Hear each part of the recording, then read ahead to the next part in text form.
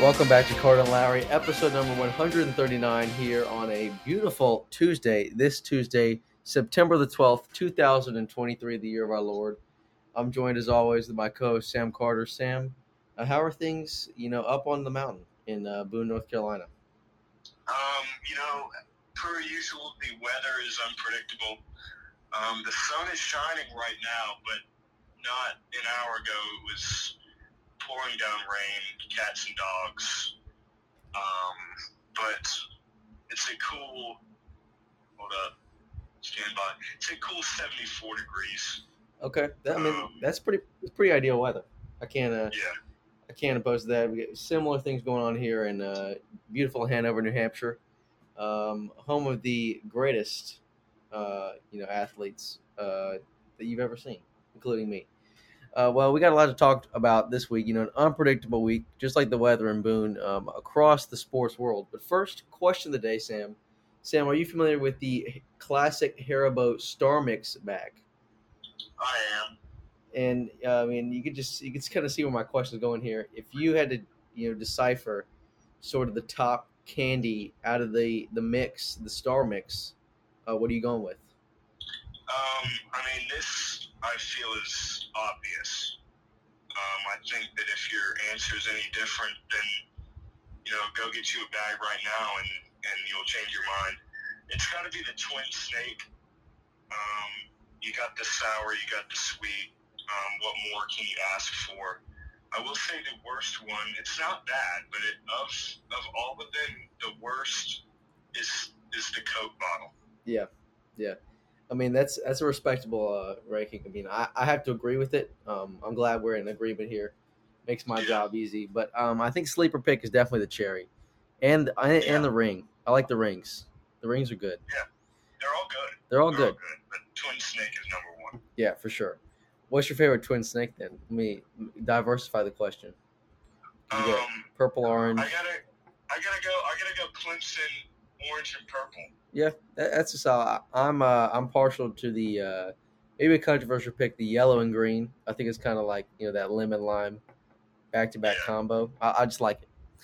I think the best tasting one is red and blue, but yeah, I digress. Yeah, well, we got plenty to cover this week. So let's begin with some college football.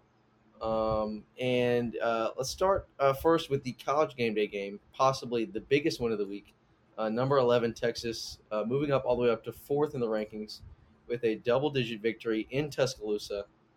Quinn Ewers with 349 passing yards, 3 touchdowns in a dominant second-half performance from the Longhorns. Sam, we kind of see the entrance of Texas into the SEC. Does this prove their legitimacy as they move into the Southeastern Conference next year? I'll say yes, just because they did win the game, but it's different from season to season.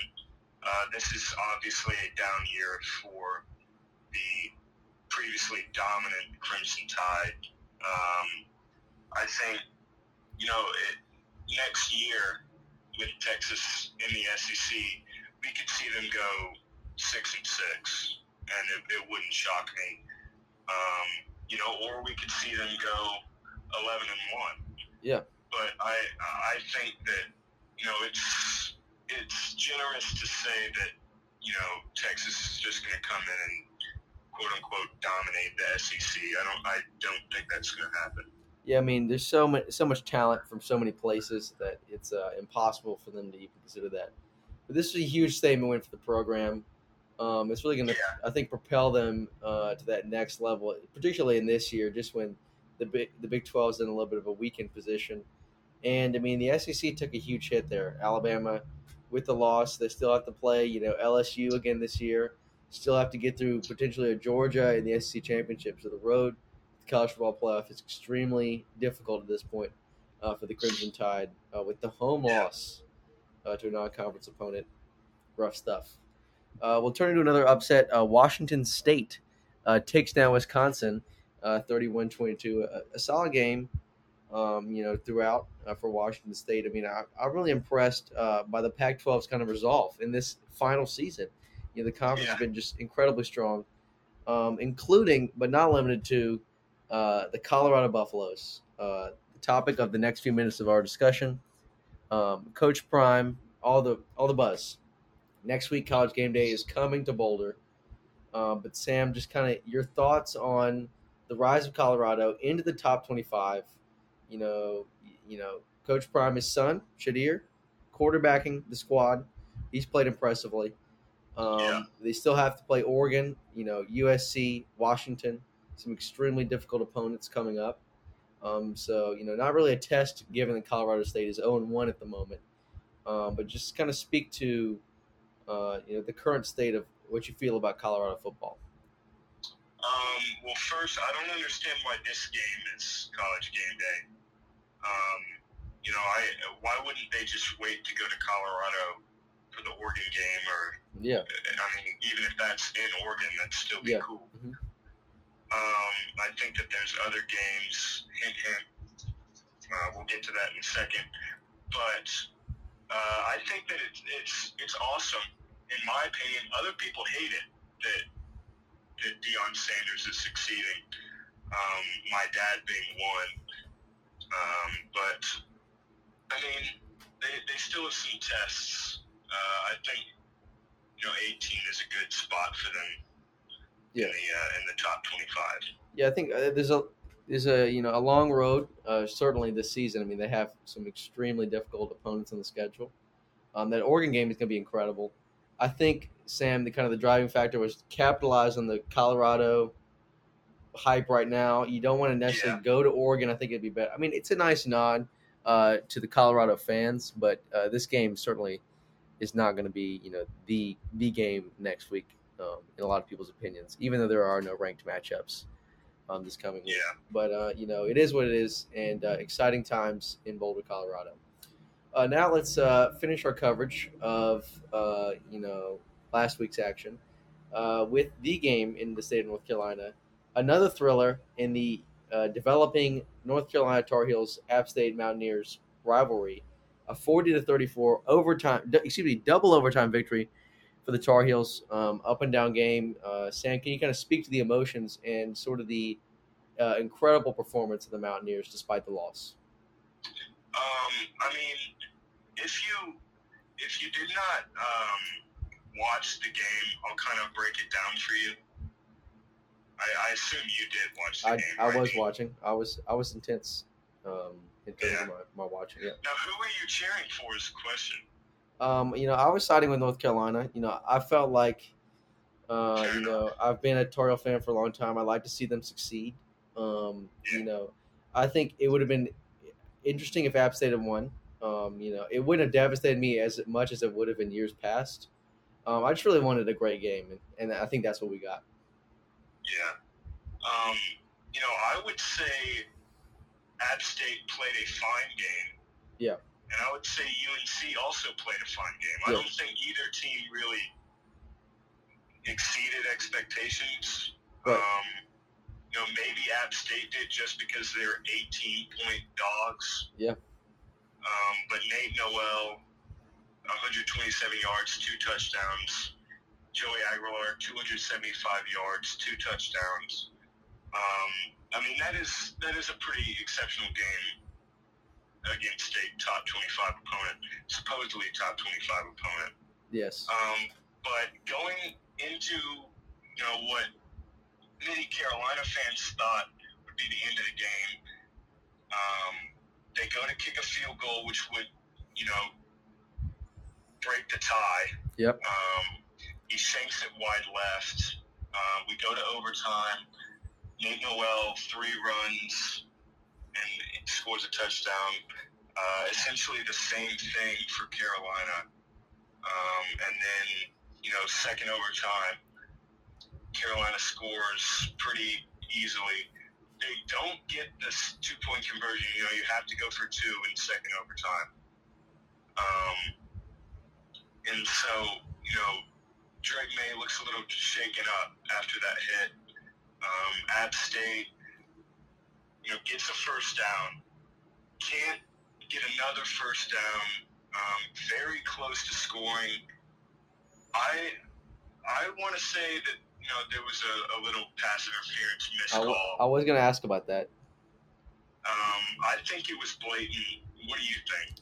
I mean, I feel like it's a 50-50 call. But I was shocked to see that the App State coach, he just walked right off. He kind of it looked like he knew. I mean, obviously no flag was thrown, so there was no deliberation. I think there was some contact there. Um, I, I I could see the flag being thrown. I wouldn't have been like appalled at that, but I'm not appalled at not throwing a flag. I think it's just a 50-50 call, and if things had He was there early. I'll just yeah leave it at that. yeah. But a great game. Mm-hmm. Me, Miles, and Miles' roommate walked back to where we were staying. Was not so great. I won't throw any shade at Carolina fans, but if you spoke to me within 24 hours following that game, you heard it. Oh wow. Yeah. Wow. I mean, if you care that much, just text me and I will gladly spill the beans. Wow. But I do want to give a shout out to whatever the UNC running back's first name is, Hampton. Yeah. He had an incredible game. Yeah. 234 yards, 3 touchdowns. I don't mean to belabor this game, but yeah. I was there. It was fun. Yeah. I mean, it was spectacular. Amari and Hampton. Can I get a witness from the congregation? As Sam mentioned, just an incredible performance. 3 touchdowns, including that 55-yarder. Really carried the show with Drake May not throwing for a touchdown. I think it was Sam pointed to. It was kind of an okay game for both teams. I think that the running game was dominant for UNC, but the passing attack was pretty poor. But solid stuff. And UNC will have Minnesota next, and then as Sam alluded to, we have a big North Carolina rivalry coming up next week. But first, I meant to say that was the finale. But we have the news of Miami climbing into the rankings after upsetting Texas A&M. Sam, let's just ask this in terms of what you want to see. You got the Miami-Florida State rivalry of old. It's scheduled this year. Would you like to see both those teams be good this year? Or do you feel that rivalry is poor for the health of the Atlantic Coast Conference? No, I think it's great. I think that the ACC just needs to take what it can get, not including Cal, Stanford, and SMU. That's a good one. So I think that the more teams that are good, the better it is for the conference. Yeah, I mean, I think things are exciting right now. A strong start for the ACC for sure. With that Miami win, Alabama losing over the weekend, and Texas A&M falling out of the rankings. I mean, the ACC is on the up, and I mean the SEC outside of the Georgia Bulldogs is really falling right now. Tennessee had a scary first half against Austin Peay, an FCS opponent. So scary time. South Carolina. Yeah. Poor game against Furman. Yeah, I mean they were down for a lot of that. It was scary hour for sure, as the young kids like to call it. Well, next week, Sam, why don't you take us through the Appalachian State matchup? You might be thinking, if you're an avid college football fan, you might be thinking, what is the most expensive ticket this week? I want to see some good matchups. Is it Georgia, South Carolina? I mean, that's a big-time SEC matchup. It's in Athens. No, it's not Georgia, South Carolina. It is East Carolina visiting the Rock. Appalachian State takes on, East Carolina. That is the most expensive ticket in the country. It's impressive. Can you believe that? I did not believe that. I did not know that until you just told me. So that's impressive. People on the App State 2027 Snapchat story are trying to sell their free student tickets for north of $150. There is not a ticket in the stands for less than $230. It's Parents Weekend. Yeah, that's a contributing factor. it is going to be busy in Boone and C next weekend, and I cannot be more excited. Yeah, I mean, a huge rivalry. I feel within the state, and it's kind of East versus West. yeah, East versus West, and I mean it's kind of a longer drive than you might think. So excited for that one. The Dartmouth Big Green opening things up against the bitter rival University of New Hampshire. Who is actually they're actually a FCS powerhouse. They've kind of been dominating the rankings. So Dartmouth looking to establish themselves early as we begin the 12 straight weeks of nonstop 1400 plus SAT football action in the Ivy League. Super exciting stuff there. And the Big Green looking to get it rolling in the now infamous Granite Bowl. If you've never been to New Hampshire, a lot of big rocks. And we don't have the rock, but the Granite Bowl will be on 1:30 this Saturday. Well, turning to baseball, the Seattle Mariners are on the downslope, losing four straight over the past 4 days. They now fall out of the playoff picture for the moment, only a half game back. But the good news is Julio Rodriguez is continuing to dominate as he's just the 44th player, matching his number, to join the 30-30 club, 30 home runs, and 30 stolen bases. Huge achievement for him, leading the team in every offensive category pretty much, batting 287 now, almost to 100 RBIs. But got to pick things up. Nice 3-game set against the Angels, and then taking on Steven and Jack Cole's Los Angeles Dodgers over the weekend. So exciting stuff there. And just need to get back on track before the critical matchups against the Rangers and Astros to close out the season. Sam, why don't you take us through the Orioles picture as of right now? More of the same, just winning 8-2 in the last 10. Things are looking good in Baltimore, or B-more, as they say, Charm City. Yep. I mean, the stats are literally the same as they were last week. They are. So, yep. There you go. The Orioles holding strong at that one spot. The Astros at the 2, Twins at the 3, Rays at the 4, Blue Jays 5, Rangers 6, Mariners half a game back of the Rangers. Congratulations to the Atlanta Braves for clinching the playoff berth over the weekend. First team to do so in the major leagues. Congratulations. And happy trails to the Chicago White Sox, Oakland A's, and Colorado Rockies as they have been eliminated from the playoffs. Good luck next season. I guess not for the A's, given that they're going to be moving to Las Vegas. But just happy trails to them, and good luck in the offseason. But the Braves, dominant franchise, in my opinion, over the past decade. They keep things rolling, and they will be the favorites, I think, to win the World Series. But as we know, anything can happen in October. The Dodgers still leading the National League West, with the Brewers with the lead in the Central. The Phillies, Cubs, and Diamondbacks round out the wild cards, and then the Miami Marlins are 1.5 games back of Arizona.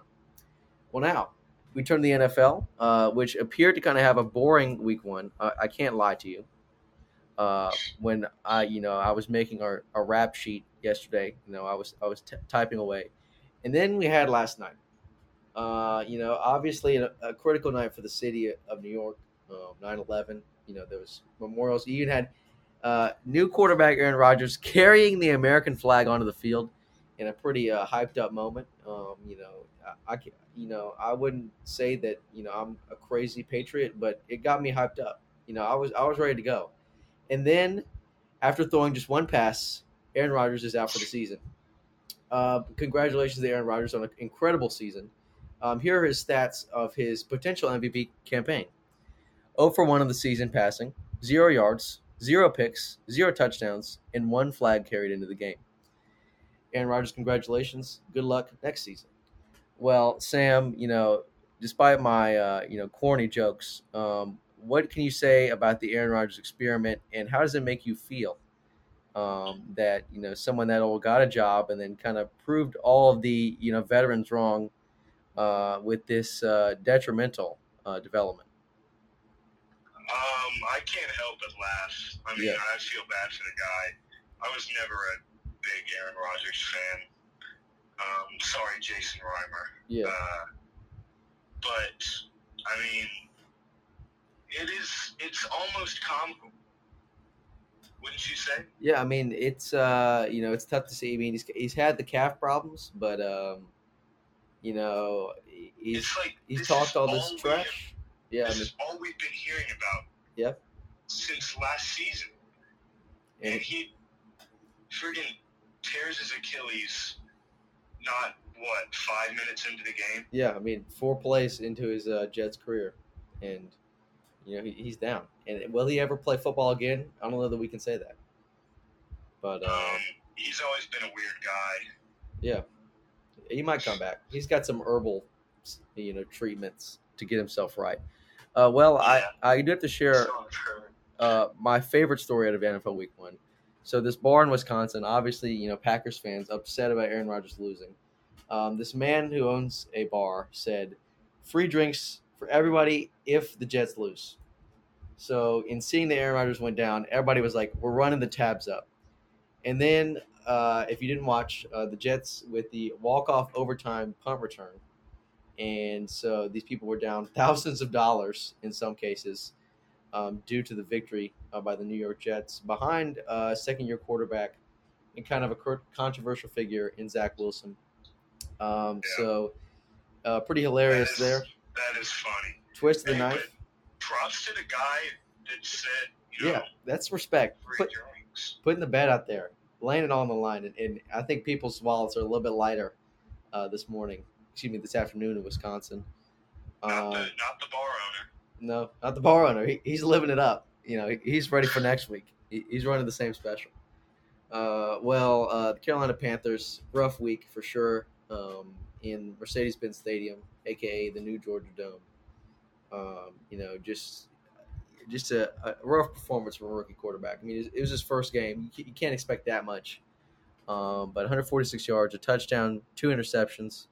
Looked solid there, tied at 10 halfway through the third quarter, and then Bijan Robinson. Oh, my goodness. I mean, he just exploded. And, respect to the Falcons. Respect to my man Matty Ice down in the ATL, holding it up. Huge Falcons fan. You got to give him respect for the win, even though we're bitter rivals. Next week, Monday Night Football is in the Queen City without Sam and I there, though, as the Panthers will take on the New Orleans Saints in the Bank. We calling it that? So what are you going with? Like, you could go, I mean. You could call it the Bank. You could call it the Crown. The Crown? I like the Bank, though. The Bank? Wait, that's what they call it. That's what that's what the Jaguars call their stadium. Yeah, I don't know. It needs a better nickname, but it is what it is. There's some underground. Yeah, underground nicknames for sure, but in terms of a formal thing that people will say on a broadcast, doesn't exist. So maybe let us know. Let us know what you think. So Sam, why don't you take us through the performance of the rebirth season for the Jacksonville Jaguars? Shout out to Calvin Ridley. 8 receptions, 101 yards. I'm not seeing touchdowns on here, but I think he had 2. Yeah. And then, Trevor Lawrence, 241 yards, 2 touchdowns, and an interception. But the underground player of the game, my favorite, maybe athlete of all time, Travis Etienne. If you haven't seen it, maybe go look it up. It's not that astonishing of a play, but he comes from maybe 20 yards behind Calvin Ridley, sets a crucial block to assist Calvin Ridley with the touchdown. And then later in the game, a big-time run, putting the lead over the Colts. And their rookie quarterback, Anthony Richardson. Yeah. A good game from the Jaguars. The future is bright. Yeah, I got to agree. It's tough to see the trend continue as a rookie quarterback. I don't think has won in like 4 seasons in week 1. Yeah. So, the Colts had a chance there, but a strong game from the Jaguars. And they got a huge one coming up as they host the Chiefs, who might be going 0-2. Travis Kelce still kind of questionable. He's on my fantasy roster right now. Kind of want him to come back. But a huge game there for the Jaguars. Looking around the league, the Browns absolutely squashed the Bengals as they win 24-3, and Joe Burrow has an awful game after becoming the highest paid man in the NFL. Jimmy Garoppolo gets the win as the Raiders are now the only undefeated team in the AFC West, and the Eagles hold strong despite a strong performance from the Patriots, 25-20. Well, that is going to do it for this episode of Cardinal Lowry. A lot of eventfulness, a lot of good times, sorrow. It was all here. I think episode number 139 was maybe our most complete that we've ever had in terms of sports coverage. Maybe. Hold it down in Boone, North Carolina, Sam Carter. I mean, this is really our first ever season covering the MLB as closely as we have. Yeah, I feel like we kind of honed in our coverage on the Major Four. One day we will get to that point with hockey. I think one day it'll happen. Maybe I'm not guaranteeing anything. We still are North Carolina boys, but yeah, much respect to Sam Carter. If the game starts